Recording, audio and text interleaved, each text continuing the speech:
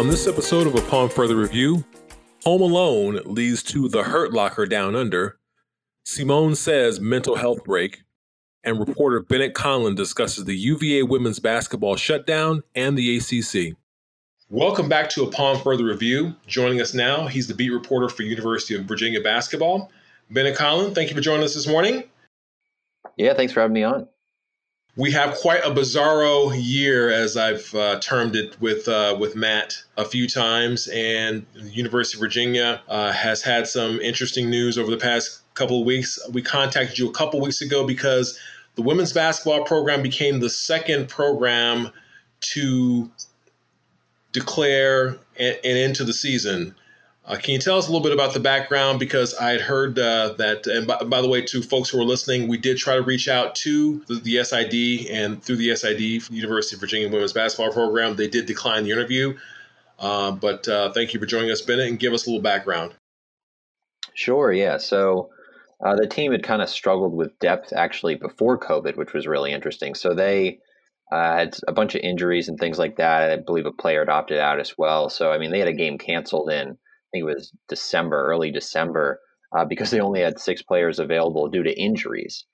So they were already dealing with some depth issues, and then they had about a COVID pause that lasted about a month. So they went from, I think it was December 13th to, January 14th is the day I believe they made that announcement that they were done with the season. So they went about a month without playing, missed games as they were dealing with COVID issues. And as you can imagine, any COVID issue, when you've already got a lack of players in terms of injury issues, it's going to sort of be exacerbated and maybe hurt a little bit more. So they ended up making that decision to opt out of the season that they announced. And I don't think it was really a surprise to anyone who's been around the program or followed it. I think the health of the players is certainly important. And they were also, I mentioned, I guess, the lack of depth that they had. I think that certainly played a role to begin with. And they were also, they were 0-5. They had been struggling this year. And I don't know if that's necessarily the reason they did it, but I think there certainly becomes a risk reward there. Do you want to continue this season knowing that you're kind of struggling and going through it and putting yourself at risk? I think if they're 5-0 and a top 10 team, is there a longer discussion about how long they're willing to wait and maybe put it out? I think so. So I think that certainly played a role as well. Bennet, what's the view throughout the ACC? And we already had Duke opting out of its season. Just what's the sense among the various schools and athletic departments in the conference? I mean, is this being accepted as just, we understand, or are there some is there a lot of irritation among other league members and how this affects the structure of the season? Yeah, I mean, it's definitely tough, but I think coaches and administrators have kind of gone in knowing it's not going to be a typical season. There's going to be changes and sort of stuff that you wouldn't expect in a normal year. So I think teams and coaches are accepting it pretty well and knowing that, you just got to kind of roll with the punches. And I do think Duke making that decision made it a little bit easier for Virginia to make the same decision. I'm not sure UVA necessarily would have wanted to step out on that ledge and have been the first ACC team to do it. So it helps a little bit when you've already got a conference member that's willing to do it. And from my understanding, it's pretty much everyone is okay with the idea that if a team decides internally that they don't want to take the risk the rest of the year and they opt out, everyone's just going to be fine with that and sort of move on. So you see Duke do it, and obviously it made sense for Virginia given the situation. So not surprised to see the move, and certainly made sense after that Duke decision. Bennet, has it, from what you understand, has it been more player-driven, team-driven, or team medical staff-driven, or more coaching staff-driven, the decision to suspend the season for the year? I think it's probably a little bit of both. They haven't given a ton of insight on that, but my guess is that they've sort of discussed it as a group. I think, the longer it went on, the more likely it seemed that they would end up making a move here. Tina Thompson, someone who is typically pretty invested in terms of discussing things with her team. So I'm guessing there were certainly long discussions there and sort of determining if it's worth it. They had really gone above and beyond with some of the protocols. So I think they were maybe a little surprised to have some COVID issues. They have really tried to break up into groups when they're doing stuff in the locker room and things like that. I know they had early in the season, they did some team bonding stuff where I think they would have dinner inside the arena or different places, but they would do it in shifts almost, where they would go as small groups within a team. So they really tried to limit as much as they could. And I think there's been a mental and physical toll there of playing these games without a lot of depth. The players have been worn down, and some of them were sort of battling fatigue on the court. You've got the mental exhaustion on the court. I think it became just a little too much toward the end. Bennett, there's an impending change in the ACC with John Swafford going exiting and Jim Phillips coming in. What is the sense in the conference about just the continuity of leadership and if that has affected the conference's response to COVID-19 in any way? How is that transition a part of the story, if it's a part of the story at all? I don't think it's too much. Jim Phillips is someone who's been sort of in the college administrator ranks for a really long time, so he's certainly experienced and talented. And Swafford has basically said, I'll let him take over whenever he's ready and sort of do that transition, but I'm here for him, for as long as he needs in terms of speaking to him, giving him advice, things like that. So I don't think it's a huge thing, especially since a lot of these protocols and things were set before Phillips was really playing a big role or sort of shifting into the role of the ACC. So I think you've got enough there that they came up with these medical protocols. Everyone was sort of aware that, things might not go great, especially as you get into the winter months and some tougher issues with outbreaks and things like that. So I don't think it's affected the response too much. I think it's certainly a challenging time for any conference to make a transition, but I think they've done a nice job with it so far. Bennett, you're from James Madison, but you've been covering UVA. Obviously, two campuses that aren't too far apart. You're all in that DMV, Washington, Virginia, Maryland area. Have the campuses sort of been on the same page, both athletically and in terms of in-person versus online learning? Has there been sort of consistency, or have they been sort of, there's a lot more universities in that area than they are, say, in most places on the West Coast, very heavily concentrated. How has that been? Has there been coordination amongst the universities there? And has UVA been more online or more in person, or sort of a hybrid of both? And is there sort of consistency between most of the schools in that area?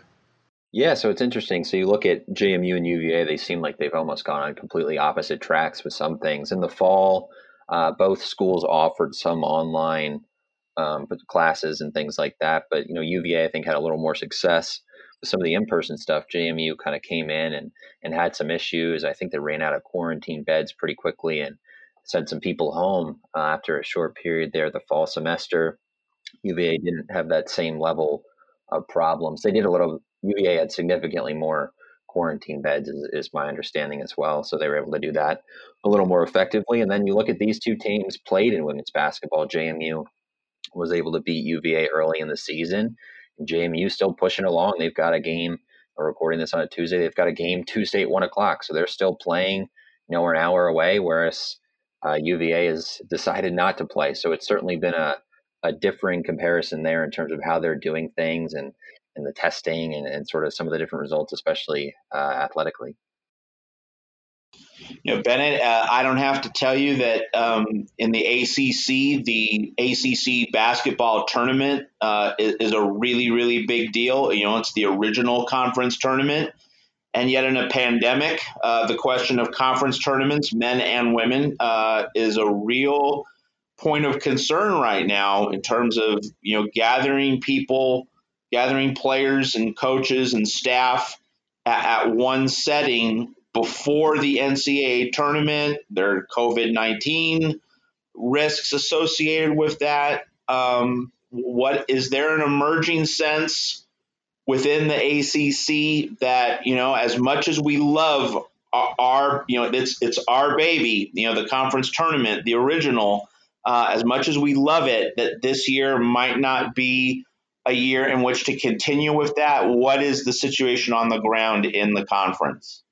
It's something that's certainly worth monitoring, especially you look at some of these teams that could be shoo-ins for the NCAA tournament. I think the men's side, I don't know if it's exactly the same for the women's or not. I guess it would be.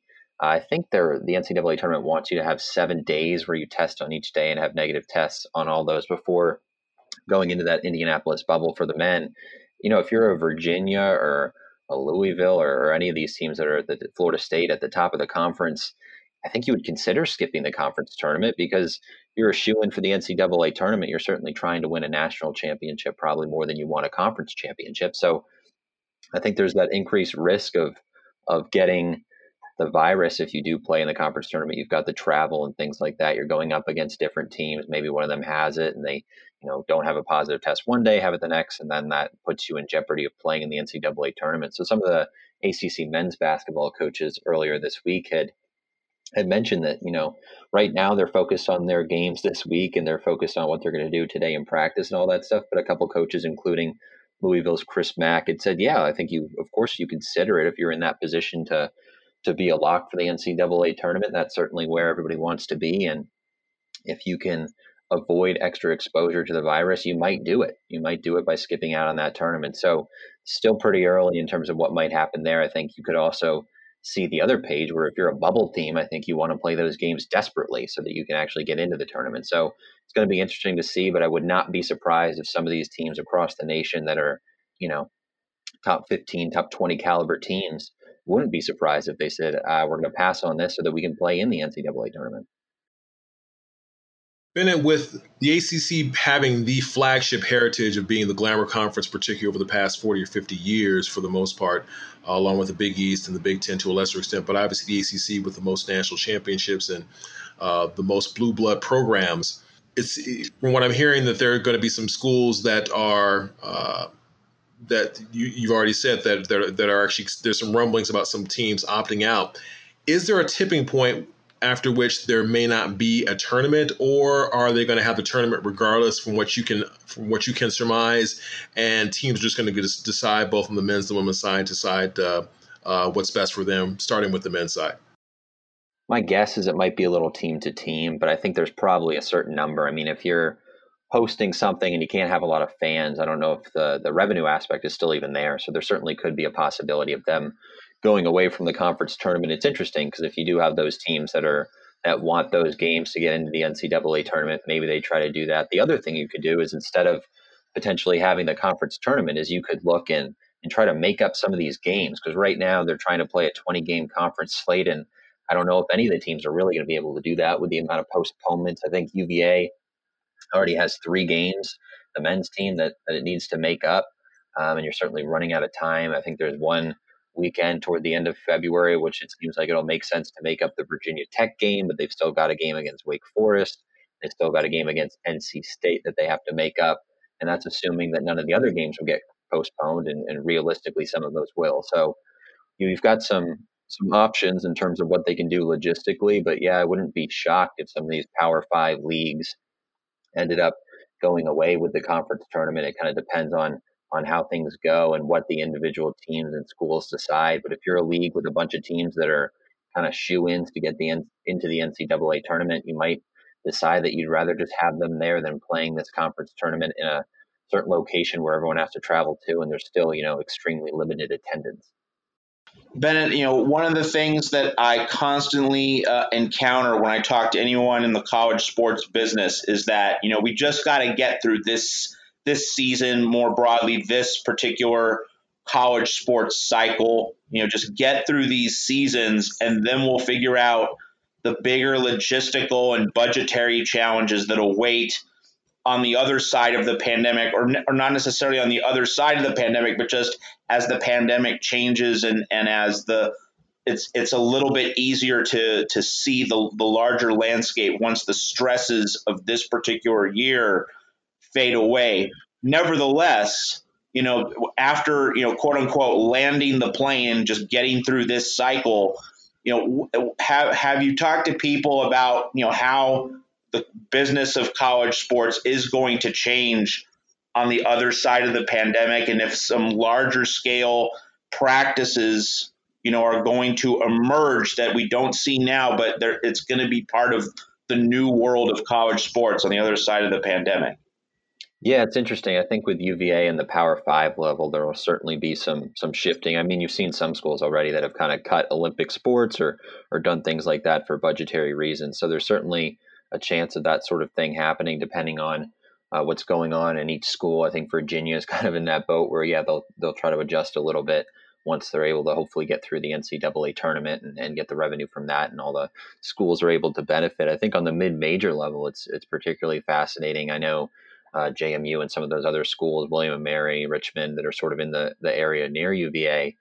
There's definitely talks about, does it make sense for them to shift leagues or anything like that? Are there certain things they need to do in terms of geographic stuff, or you want to be in a league where there's less travel so that you're spending less in terms of playing games and maybe fewer hotel expenses or flights or things like that? So it's definitely going to change it for pretty much everyone. I think you've got to find ways to cut costs in certain ways and maybe be creative with it. I know some schools have opted to cut sports and things like that, or furlough or lay off staffers, which is pretty much in play for everyone. I guess it depends what happens here in the coming months, and obviously how soon are you able to get fans back in the stands for some of these games, because it's certainly been a slow moving march at this point. You're coming up on close to a year without fans at events, and it's certainly an impact for any school involved.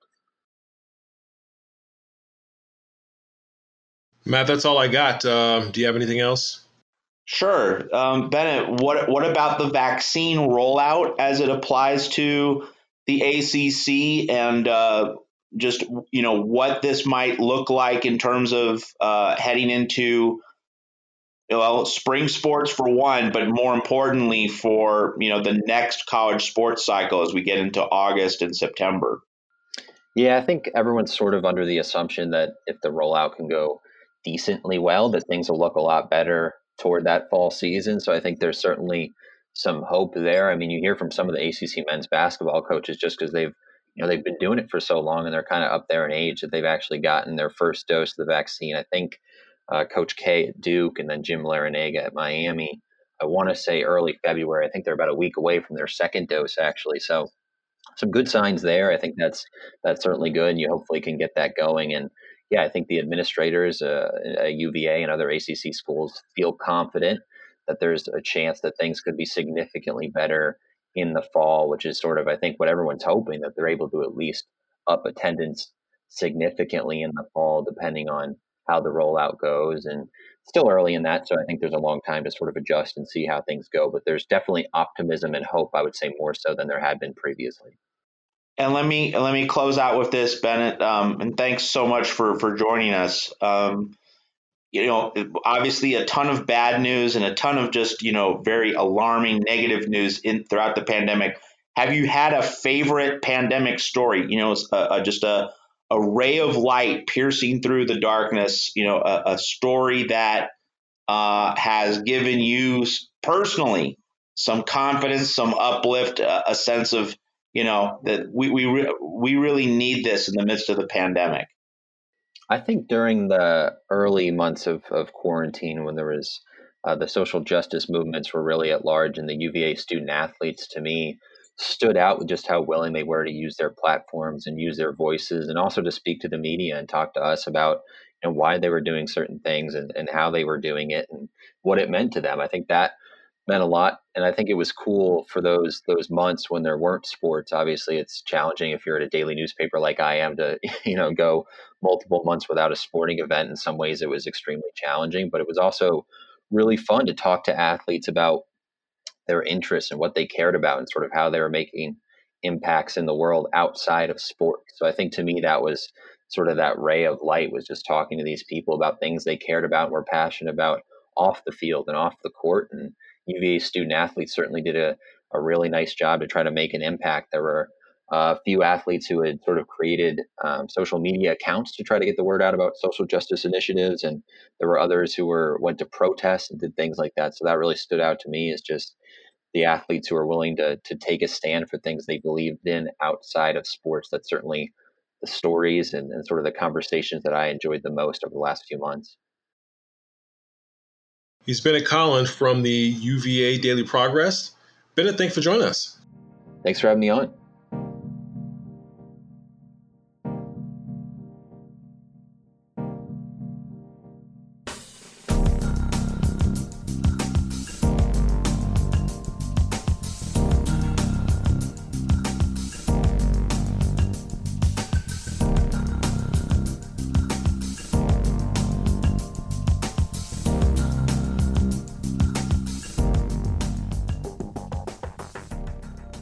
Welcome back to Upon Further Review. I'm Ty Henry. And I'm Matt Zemek. Matt, we've had a lot of meat on the bone. We've had the Australian Open. We're coming down to it and getting close to NCAA tournament time. And of course, we're getting close to the All-Star break. But all things are determined by COVID and the fluctuating situation, not just in the United States, worldwide. But I'd like to go back a little bit to what happened at the Australian Open. As you know, we had a 14-day quarantine as per Australian protocols, but there was a lot of confusion in terms of what were the players told and what was their level of expectation coming into Australia and the various states. Adelaide, of course, is in one state. Melbourne is in another. And so there was a group of players, obviously, that were in Adelaide that were able to quarantine for 14 days with 5 hours of practice, and another group in Melbourne that were not. And as we heard from John Millman a couple of months beforehand, there could be some issues if somebody is test positive on one of those planes. And at the outset, when the players were kvetching people, such like Sarana Cherste, Benoit Paire, I believe it was Novak Djokovic had some concerns about the lesser players not getting the same amount of treatment or the same amount of practice time and having discrepancy in practice time. Yulia Putintseva and Alize Cornet. And in response, the media had a field day. But what we saw over the course of the tournament, which was won by Novak Djokovic, and on the women's side, Naomi Osaka, was a rash of injuries that, simply put, have a lot to do with emotions that are unnatural and thus need to be practiced on a regular basis prior to undertaking such a big event. So let's give some of the names. Salvatore Caruso fell down and hurt his leg against Fabio Fognini, was able to complete the match. Venus Williams also had a serious turn of her legs, but the most concerning things were the ab and the core injuries. Novak Djokovic, of course. Sasha Zverev, Marco Berrettini had to pull out. So did Joanna Konta. Katerina Mukova played in the Australian Open, but she had to pull out of the Gippsland tournament right before. Casper Ruud had to pull out. And of course, Victoria Azarenka and Angelique Kerber had some issues as well, and they were bumped early on. Benoit Paire pointed out, if he lost, Adelaide players had a positive on their plane as well, but there were blood samples taken in Adelaide, which the players that were flying into Melbourne did not have the benefit of. And obviously, it wasn't just hindsight. I've had some strong opinions about this, but what we saw, I think you would kind of agree with me that the best solution, since you're inviting these guest workers in to boost your economy and to put on an event, you want them to be at their best. Let's go ahead and, since everything's in flux anyway, put the tournament back a couple of weeks. Allow them to practice what is I forgot Grigor Dimitrov. I watched his match as well. I don't know if you got to saw that, but that was actually horrifying to watch him have to suffer through those back spasms. And putting tournament back. Obviously, you put 6 tournaments on in 1 week. Why not put those back a couple of weeks? Absolutely, and I think that was a real learning experience. In the at the U.S. Open and Roland Garros, there weren't these same hard lockdowns the way the Victorian government in Australia had, and so it was a real eye opener, I think, for the both tours. That it's not, players might be physically fresh, they aren't worn down, but they also have to have their bodies, in motion. They have to have a certain degree of rhythm. They have to have a certain degree of activity. And if they're stagnant, as the ones in hard lockdown were just before Australia, and then you ask them to immediately ramp up and play tour level tennis, Grand Slam tennis, yeah, you're going to do some things to the body. It's going to be an abrupt transition, and so the injuries flowed from it. So yes, to answer your question very briefly, yes, with the tour structure and flux, there's no Indian Wells in early March to worry about after the Australian Open. So there was like at least a 1 week, if not a 2 week period of flex time. We could at least say 1 week, before this Rotterdam Doha week, which is, kind of important on tour, there was at least, I think, one flex week to allot to various players at the very least, so that all of them could have practiced leading into the tournament. So, as we go forward before the end of the pandemic, that's definitely something that future tournaments later this year need to take into under advisement. So let's say, France hasn't fully licked COVID-19 and has to employ a lockdown. I would say that, it would be, if we get into a similar situation, that pushing back Roland Garros a week would seem to be in order. And that way, if you push it back 1 week, you still have 2 weeks between Roland Garros and Wimbledon. And of course, that was the long-standing gap between those two tournaments through 2014. That didn't change. The 2-week gap didn't become a 3-week gap until 2015. So, the idea that 2 weeks between Roland Garros and Wimbledon is a non-starter, that's, doesn't hold much water. So we can have a 2-week break between Roland Garros and Wimbledon if that results from pushing back Roland Garros 1 week to give practice time equity and equality to all the players on tour. So that is definitely something important. Wimbledon, I think, is in an even better position to push itself back a week or two, because of course the 2-3 weeks after Wimbledon, there's nothing especially significant happening. I mean, there might be the Tokyo Olympics, but we don't know if those are going to happen. It's definitely something for Roland Garros and Wimbledon in particular to focus on this year, making sure all players do get a chance to practice if there are lockdown complications. And I will say, as we close this topic out, that I've been very vocal in one-on-one discussions with you, and even a couple of times on Twitter. There are some personalities who shall remain nameless on ESPN and others. We have this problem in political media that has sort of trickled down into sports media, where if someone has had a misstep in the past, instead of addressing what they specifically have to say on its merits at the time, we go back to their missteps in the past, as if their missteps diminish what they're saying, instead of taking them in good faith in what they're proposing. Djokovic, he had a misstep last year with the Adria Tour, and he owned up to it, catching COVID himself, although not with a high viral load, so he didn't get particularly sick like a lot of the guys did. But he did make a point that, look, we need several hours we need this amount of time to tune our bodies properly. And moving on to the next, to a similar topic, along these same lines, Djokovic and some of the other players on the ATP have proposed sort of a bubble type situation where, much like at the U.S. Open tournament, U.S. Open series last fall, where they played the Western and Southern Open and the U.S. Open. So there's precedent at the same location in consecutive weeks. And of course, we saw with Australia, they were able to come up with 6 tournaments on the fly. Sasha Zverev said, we're having lockdowns depending on where you're going, or limited movement. So you can't have full tournaments. You cannot have a moving tour right now from country to country on a weekly basis. Is just not plausible. So let's have 2 to 3 weeks, up to 4 weeks in certain areas. I mean, some of these places can hold. Let's just say you have the French Open at Roland Garros, but you may have 4 or 5 other tournaments at either Spain, one of the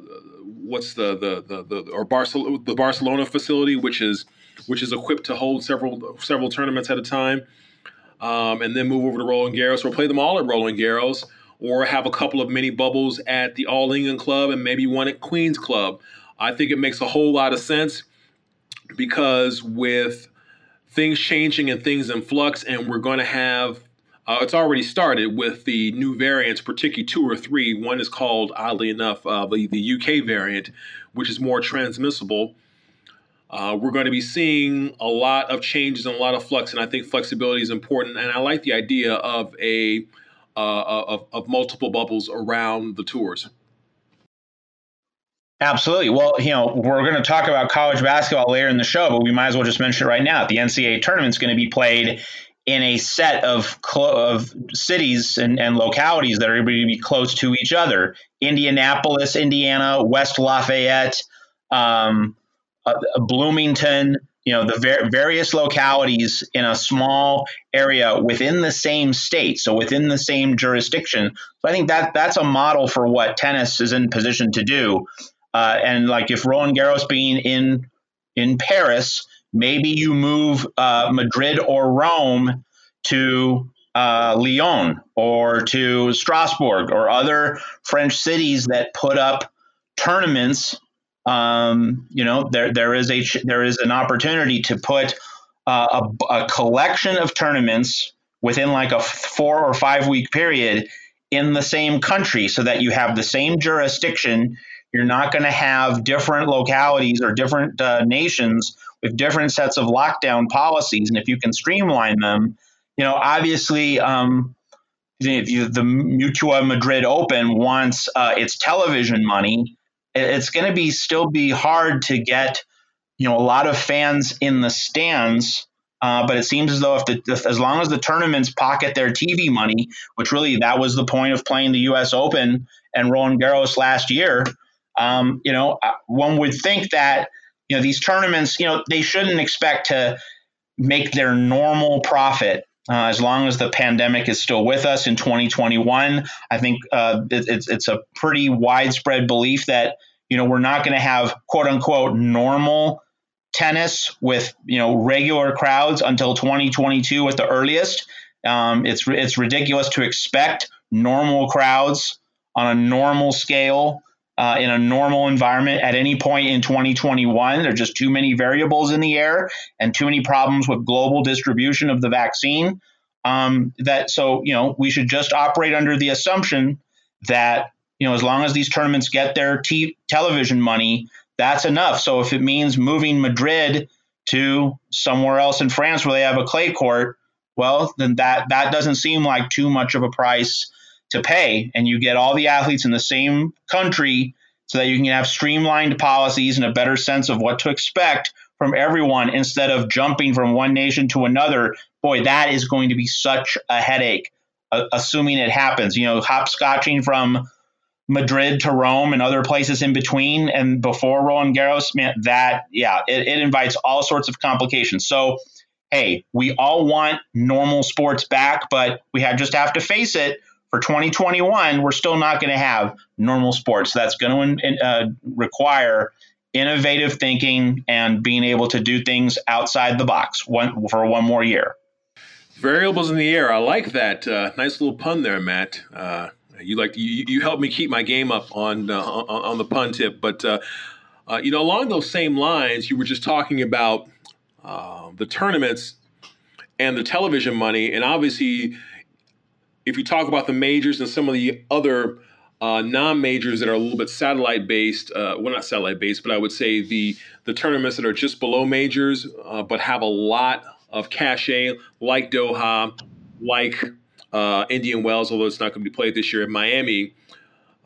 They can get a lot of their what we call their revenue. Their primary revenue stream is going to be from television, but the regular tours still make a lot of money contingent on what the gate is, and all the downstream effects that come from on-site revenue streams, from parking to concessions to food to on-site sponsorships, which are only of any value if there are people walking around the grounds. That's all gone now, and so that brings me to what the ATP announced today, is that they're going to have a drop in prize money at the different tournaments. So all these things seem to come together and seem to suggest that maybe the bubble is going to be the right thing to do coming up pretty soon. Because if you're not going to have a traveling tour, you're not going to have fans because you're not going to have the gate because you have the fans, and thus you're going to have less prize money. Then why put the wear and tear that comes from having to travel, and also the psychological wear and tear of, am I going to be able to cross this border? Am I going to be able to go from Rotterdam to Stuttgart? And am I going to be able to go from Stuttgart to Barcelona, and from Barcelona to Paris? Am I going to be able to bring my physio with me, my coach with me, and all these different variables and all these moving parts of having an international tour? Well, you're getting into the business of tennis, which is a perfectly good thing to do in these pandemic times, when we're not having the full regular calendar of tour events. So that provides more downtime and more time for the leaders in the sport to think about, how do we create a not just a pandemic tour, but a post-pandemic reality for tennis. And so if we're going to focus on the business of tennis and the dollars of tennis during the pandemic and after the pandemic, Ty, the one thing I keep going back to is that the winners of major championships, year-end championships, the various prestigious tournaments, if we give them $2 million for winning one of those prestigious championships instead of $3.5 million, is that an injustice to the elite players of our sport that you get paid $2 million for winning a supremely important tournament? I think that, tennis, if there was just one relatively conceptually easy fix. I say conceptually because that's different from the actual politics of it. Would Djokovic, Federer, Nadal, and then on the women's side, Serena and Halep and all the rest, would they be willing to give up, $1 million off their Grand Slam championship winners checks? I doubt it. But like, if we're looking for a short-term manageable solution and answer to the business of tennis and making sure that the like a top 40 player down to a top 100 player down to a top 300 player, if we want to have more people being able to have a sustainable future in the sport, then the solution is just to lop off $1 million from championship winners checks and redistribute that $1 million down to the lower reaches of both tours and into the challengers and all those tournaments. That is a way to, the purses would stay the same, or maybe they would go down slightly, but just lopping off the championship checks at the top would give, just your average working class tennis player, number 80, number 150, number 225, a much fatter paycheck in exchange for all the toil and the labor. Hasn't that been happening? Hasn't that really been happening? Because I think Federer and as we've said, as we've always seen, the conditions of the working class player are contingent upon whether the top players take interest. So a guy like LeBron James is going to lobby in union negotiations for that guy on the 12th at the end of the bench, that 12th guy, to get a veterans minimum. Well, Ty. I mean, the leading players, Federer, Djokovic, Nadal, they've certainly worked behind the scenes to make sure that the tours pay first round losers at slams, more. Yes. That first round, second round checks have grown. Yes, that's undeniably good. But you're not seeing the championship prizes go down. They have continued to go up. And so I think if tennis is serious about sustaining careers during the pandemic and after the pandemic and giving just compensation for, players who, outside the top 50, 60, you're not traveling with an entourage or a large support system. You can't really afford it. You can't put all those pieces together the way the very best players can. If we're going to make this worth their while for players outside the top 50, 60, 70, that the most immediate answer is just at all the big tournaments, take away $1 million from the championship check and you distribute it down. Are you talking about proposing that for just this year or until COVID abates? Or are you talking about over the long term? Because my question there would be is one thing about tennis is that you get your worth as a player more from endorsements. And so the guys like Serena and the guys like Djokovic and the gals like Serena and Osaka who have those $30-40 million in endorsement money, that won't bother them as much. But the great thing about tennis is once the draw is set, politics don't affect it. And so a guy like Karatsev or Jennifer Brady can get to a final, and that $1 or $2 million is going to be a lot for them where it wouldn't be for the other players. Yeah, so notice that I'm focusing on championship checks. Like I'm not focusing on quarterfinal or semifinal checks. It's really just the championship because that's where the biggest prize allocation is. It's such a huge allotment, 3 to 3.5 for, I think, at least three of the four majors, if I'm not mistaken. And the runner up gets, I think, like 1.7. I mean, that is generous compensation. I don't think it's living in an irrational world to say that that's reasonable. I mean, I don't think anyone's getting stiffed if they're getting like 1.5 to 1.7 million for being a runner up at a major.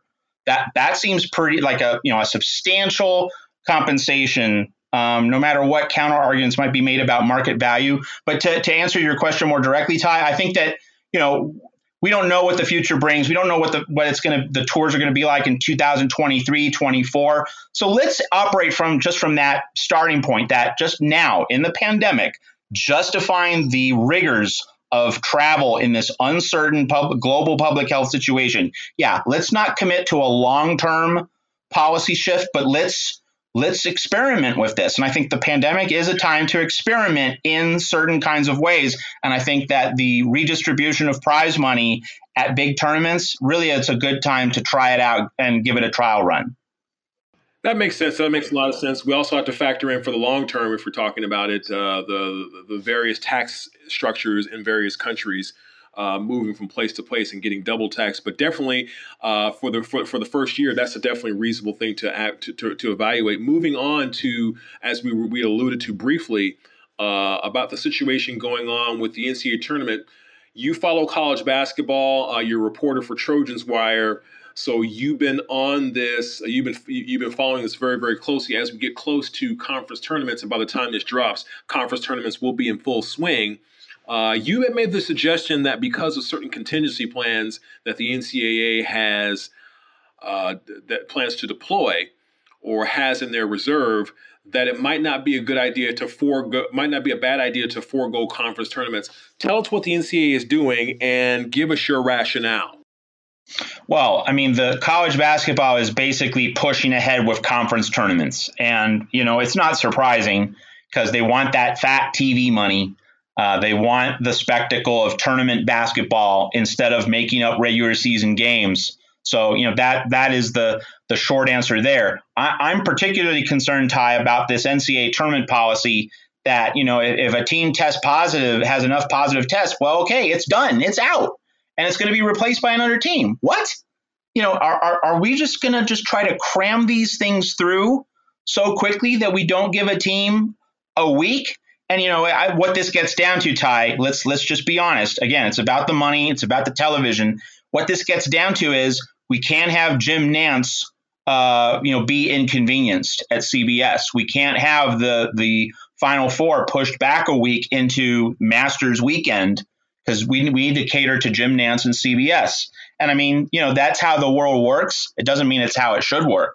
The idea that, if a college basketball team tests positive in the days right before an NCAA tournament game and poof, it's done. I mean, what happened? If this happens to a number 1 or a number 2 seed, oh my God, that is just going to be a huge controversy, all because we're not willing to wait an extra week for a COVID-19 situation on 1 or 2 teams to clear up. The current urgent situation in college basketball is the Virginia Tech Hokies. Virginia Tech has barely played the past 3 or 4 weeks, played 2 games, I believe, maybe 3 in the past 4 weeks, and is back on a COVID-19 pause, is not playing either of its 2 scheduled ACC games this week. So that brings up a possible ACC tournament complication with the Hokies. If they're out, that means you're taking out a top 4 seed. That means that another team gets a double bye, due to being a top 4 seed, and that's going to change the matchups. And with multiple ACC teams on the bubble, Georgia Tech, North Carolina, Duke, varying degrees of bubble difficulty, but they all are on the bubble. That's going to influence how the bracket is revealed on Selection Sunday. So it all seems to be much like college football, that there was such an insistence on quote unquote landing the plane. We got to land this plane. We got to get it done sooner rather than later. And, college football got lucky, especially in that, Dabo Swinney had COVID-19. So if Clemson had beaten Ohio State, he would not have coached against Alabama in the national championship game. So college football dodged a huge bullet there, but it was connected to this idea of we got to land the plane sooner rather than later. And it seems as though college basketball is doing the same thing. And, in a logical world, it shouldn't be life or death that you have to finish the tournament on your normal schedule, with the Final Four being in the first week of April. No one gets hurt if you wait 2 weeks. And I mean, that applied to the Australian Open. It applies to other signature tournaments. It applied to the Super Bowl as well. And the NFL really did not treat all teams equally. Like, it did not treat the Denver Broncos, with that 3 quarterback prohibition against the New Orleans Saints. It did not treat the Broncos the same way as the Baltimore Ravens, who had all these COVID-19 complications, but were still allowed to play with their full menu of players on a Tuesday and on a Wednesday. It was not equal treatment throughout. And people are going to point out certain particularities, but we can all agree that, a team that was playoff worthy and a team that was out of the playoffs, there were different standards applied. There is no question about it. And so just all the sports, the NBA is another example. They just all seem to be pell-mell on getting things done quickly rather than saying, hey, if things are 3 or 4 weeks behind schedule, hey, it's no problem. This is a health crisis. We're in no rush.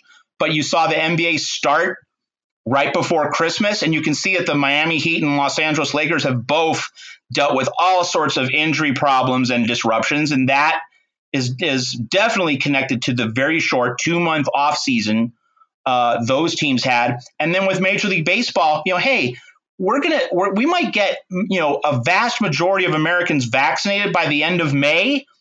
Why wouldn't Major League Baseball wait several weeks so that it can start its season later in the spring, and it can get a much larger percentage of its games attended by fans who have gotten 2 doses? But no, Major League Baseball is going to just run it through normally, do it sooner. Delays just seem to freak out these sports leagues and sports entities more than anything else. And yet in a pandemic, gosh, isn't that the first thing you should be thinking of? That, we don't have to do things in the normal way, but all the sports leagues seem to want to. Well, I was looking at you. We brought up the NBA for a second, and they announced the lineup of the dunk contest. And the first thought that came to mind is this is madness, having an NBA All-Star game during a pandemic, because you're not going to have fans. Even Keisha Bottoms, the mayor of Atlanta, says, "Don't come down here." And I mean, are you going to watch a slam dunk contest? That's part of the electricity that you get from the fans. It is so very important. But getting back to college basketball, a couple of points to tie a bow on this. There have been some chatter about certain teams that aren't necessarily on the bubble pulling out of conference tournaments. I want you to address that, and has that died down? And second, it's interesting that you brought up what if a top seed has COVID issues. We've had such a bizarre year of misfit sports where we've never had a year where so many blue blood programs, Kansas, North Carolina, Duke, and Kentucky, are absolutely ghastly and substandard historically for their programs. Maybe obviously it obviously would not be a great thing to have any number 1 seed, but a number 1 seed being Gonzaga and having to drop out is going to cause far much of an outcry and be less of a hit to CBS's bottom line than if that was Duke, or if that was Kentucky, or if that was North Carolina being a top seed and having to drop out. Yeah, it's a fascinating point, with the blue bloods being the ones who are struggling and are on the bubble, and the non-traditional television schools. Now I won't say non-traditional basketball schools, but non-traditional TV magnet schools. Right. National followings. Yeah, exactly. Yeah. So it's an inversion of what's normal. So that is a very interesting point. The main thing in terms of the shape of the NCAA tournament is that Duke, North Carolina, both being on the bubble. I mean, it seems likely that if as long as those teams give the committee at least some reason to include them, that the committee is going to put them in over far more deserving teams, especially Duke, since North Carolina is probably on the good side of the bubble now. Duke is definitely on the bad side of the bubble, but you can just kind of feel it that the committee is just itching for a reason to not only put Duke in the tournament, but specifically to put Duke in one of those first 4 games so that you can have Duke playing an extra NCAA tournament game with little competition. The first 4 games are going to be going on without a lot of, it's just going to be one game being played in one time window. Whereas on a first round, round of 64 day, you have 2 or 3 games going on at the same time. So the NCAA is just itching to put Duke in the tournament. And it just brings up, again, the point of, are all schools treated equally in all of this? Now, I realize that what I've just discussed with Duke, it's not really a COVID-19 thing so much as a selection and bracketology consideration. But nevertheless, it still falls under that larger basket of, are we really treating all entities, all competitors the same or not? I mean, and to just break away from sports for a bit, Ty, we can see how unequally Americans have been treated in the pandemic, depending on whether you are a member of the corporate elite or whether you're a member of the working class. Very different timelines, very different levels of speed and efficiency in terms of providing what you want in a pandemic. Absolutely, yeah. it's really in flux now, and it'd be interesting to see what happens over the next several weeks. Speaking of fans in the stands, I'm pulling up something now that was just announced a few days ago, that New Jersey will allow some fans to attend events with over 5,000 seats. So apparently there's going to be 10% capacity, and so fans will be able to attend things like New Jersey Devils games, and in the fall, presumably football games. And also entertainment venues are going to be able, as many as 1,800 folks, 10% or 1,700 folks, if they have 5,000 or more people, and they're going to be socially distanced. If they bought tickets together as a group, then they'll be able to sit together. If they did not buy tickets as a group, they'll have to sit apart. And of course, they're going to need to wear masks. Governor Phil Murphy announced this on February 22nd. I just wanted to get your feedback on that, Matt. Well, we're living in a context where Texas and Governor Greg Abbott have made the news for their mask mandate adjustment, and so the phrase that you're hearing a lot is spiking the ball on the 10-yard line. We could also call this a Deshaun Jackson, letting go of the ball on the 2 as you're running in and about to celebrate a touchdown. I understand the desire to get a significant number of fans in arenas. We should all just be focused on getting 2 doses into people. And for, now with the Johnson & Johnson approval, that's a 1-shot vaccine. So my goodness, we should just be focused on getting people fully vaccinated as much as possible. And then we can deal with fans. I mean, that to me, that just seems like the natural way to do things. And I go back to the NBA in particular because, the NBA, if it had a normal length off season, 4 months, the NBA would have started in February. So, the NBA season would have just started and it wouldn't be in a position to have a whole lot of fans. But with the progress made in vaccine distribution, getting shots into arms and bodies, the NBA was in place to have an all-star break, not in early March under the current schedule, but in the middle of May. And then maybe at the end of May, midway through your season, that this is based on a mid-February start, you would be able to have fans beginning to progressively return in significant numbers in June and July.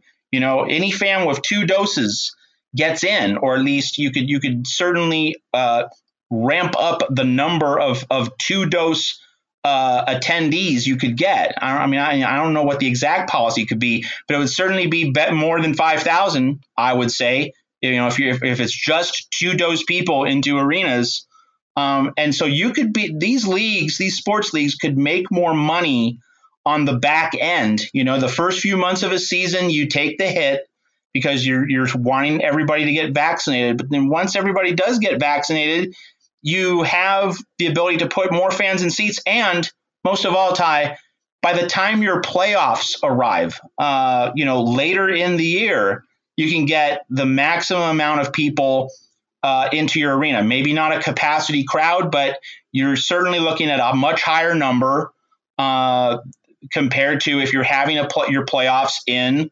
May, as the NBA is going to do to try to fit in its season before the Tokyo Olympics. So it just seems as though the cost benefit analysis has not been done very thoroughly by these leagues. With Major League Baseball, start your season on Memorial Day, and for the first month or two, you won't have fans. But in September, October, November, baseball is definitely on given its place on the calendar. Since the sport concludes later in the year, baseball is in a position to have a lot more fans attend in the back end with vaccinations. But baseball's insistence on starting sooner, and the overall number of games with limited fans is going to be greater. The overall number of games with a potential to get a lot more fans is smaller. I just don't think it's been thought through very much. And just to clarify, what New Jersey's doing, it's going to be if you have 5,000 or more capacity, you could have 10% capacity. So if you have 5,000 in capacity, you would have 500 people or more. And I'm willing to give a state more of the benefit of the doubt than the leagues for the very same reason you just outlined, because the state is dealing with a whole lot of different competing interests, and a governor's talking to the public health experts, and there is liability to be to be incurred if you take the wrong step.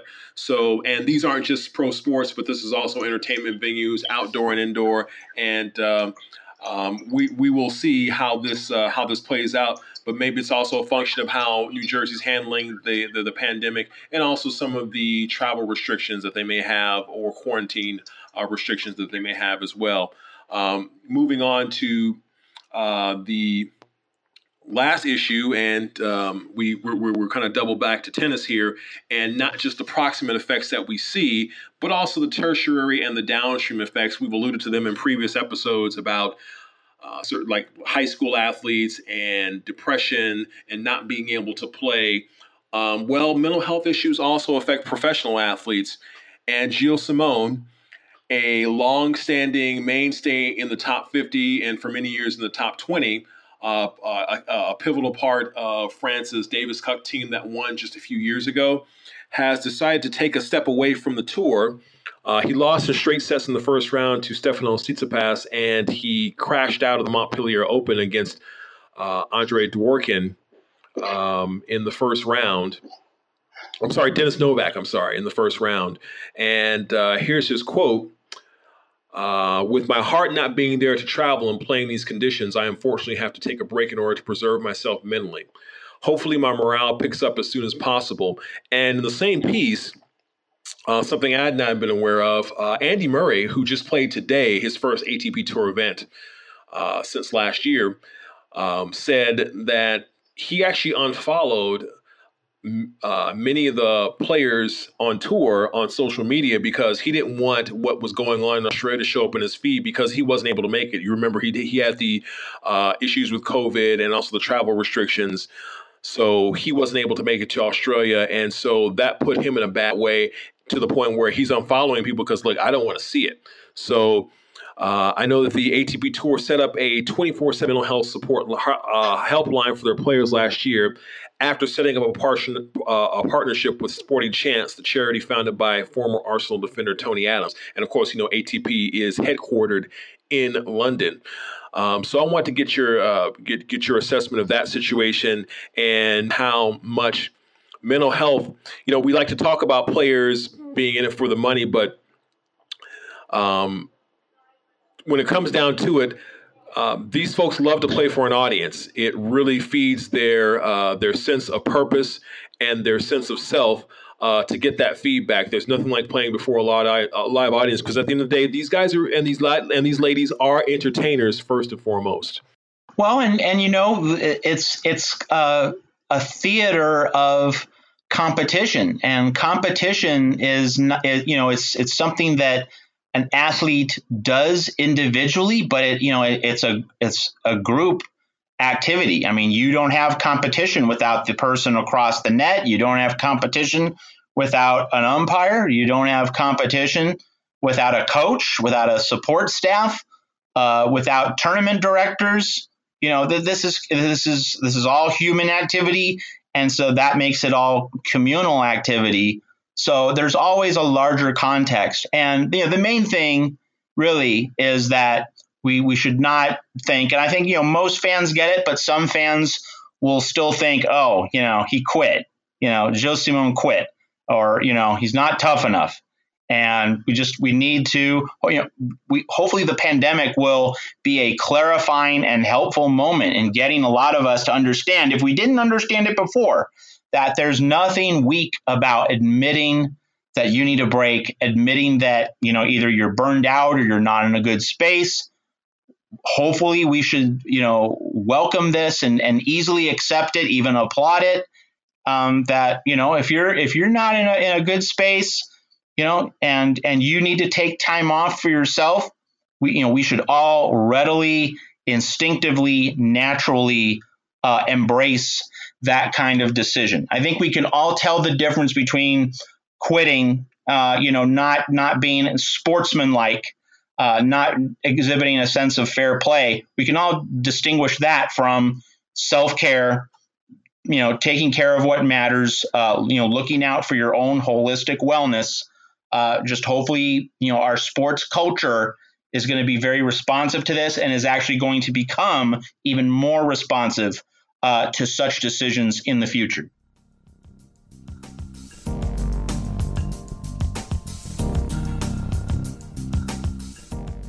That does it for this episode of Upon Further Review. And until next time, learn more, share more, think more, care more.